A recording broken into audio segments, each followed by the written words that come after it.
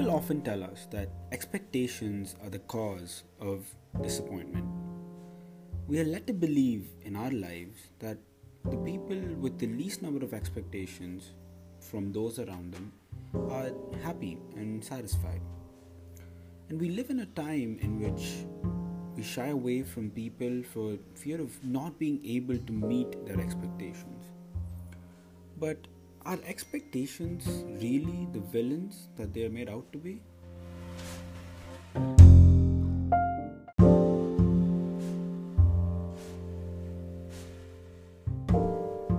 Hi guys, what's up? This is your host Dr. Narendran and welcome to another episode of The Student Mentality. If you're new here, The Student Mentality is a podcast dedicated to help you develop a growth mindset so you can become the best version of yourself.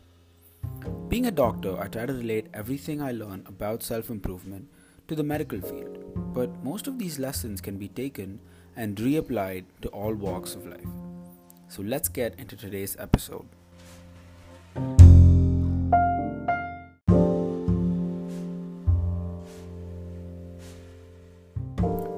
If you're in the medical field, then you'll know what I'm about to talk about. I am an internal medicine resident, which means that I have interns and junior residents posted under me. Now, my junior residents come from all over the country, and people who secured high and low ranks come in to work with each other. In so many ways, this amalgamation of residents is such an incredible social interaction to watch. But today, I want to focus on one particular aspect of this interaction.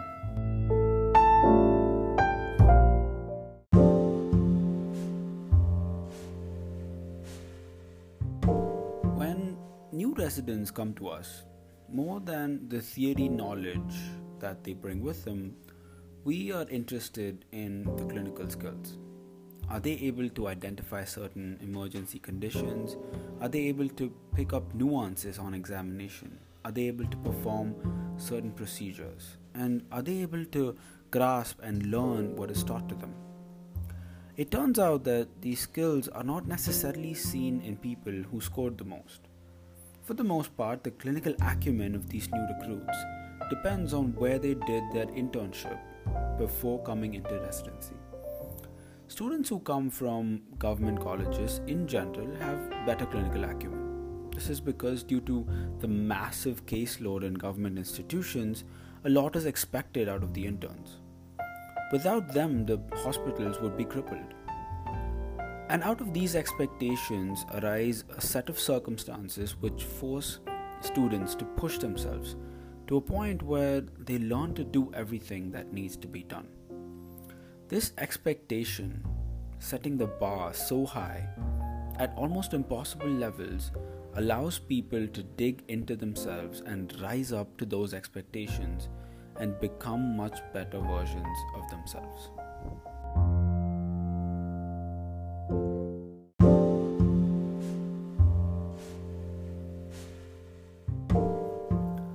I want to introduce you today to a psychological phenomenon known as a Pygmalion effect. The idea that when you expect more out of someone, they usually rise to the challenge and meet your expectations. Now, why this is true is honestly not even that relevant. For every person, it could be different. But the underlying fundamental is the same. No one likes to be a disappointment. So why does this matter to you?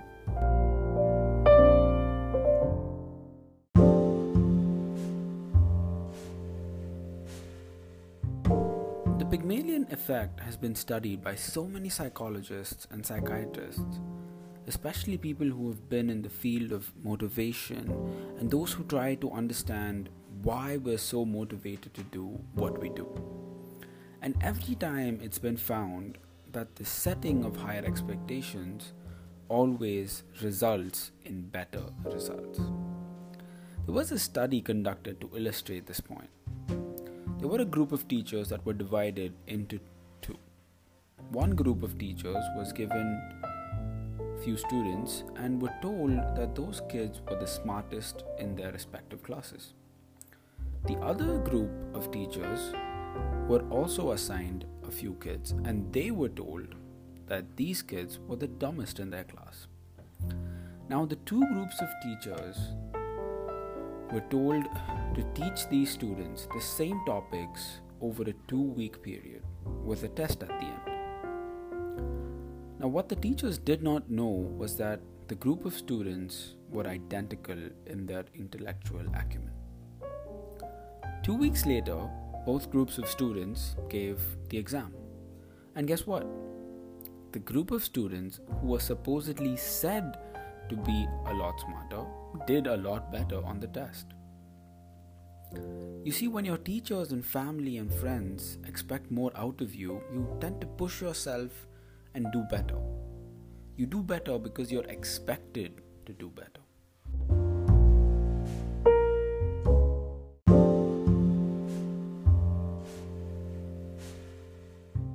But this does not have to be just something external. You can use this to hack your own habits and your own mind. When you're setting a goal or making a plan for something, always overreach by a little bit. Always plan to bite off a little bit more than you can chew. But be careful. If you bite off too much, you might fail dismally, which might demotivate you. So bite off just enough. You will work your ass off to rise and meet the expectations that you set for yourself. Because life is like that old saying, aim for the moon, because if you miss, you'll still land among the stars.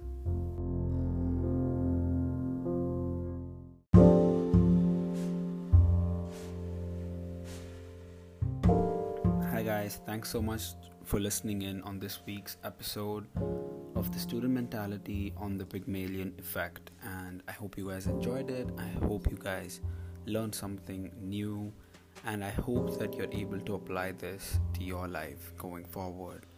And if you guys have any questions or any comments, please send me back a voice message and we'll try and get into a nice discussion about it. But till then, thanks so much, and I'll see you guys in the next episode. Bye bye, take it easy.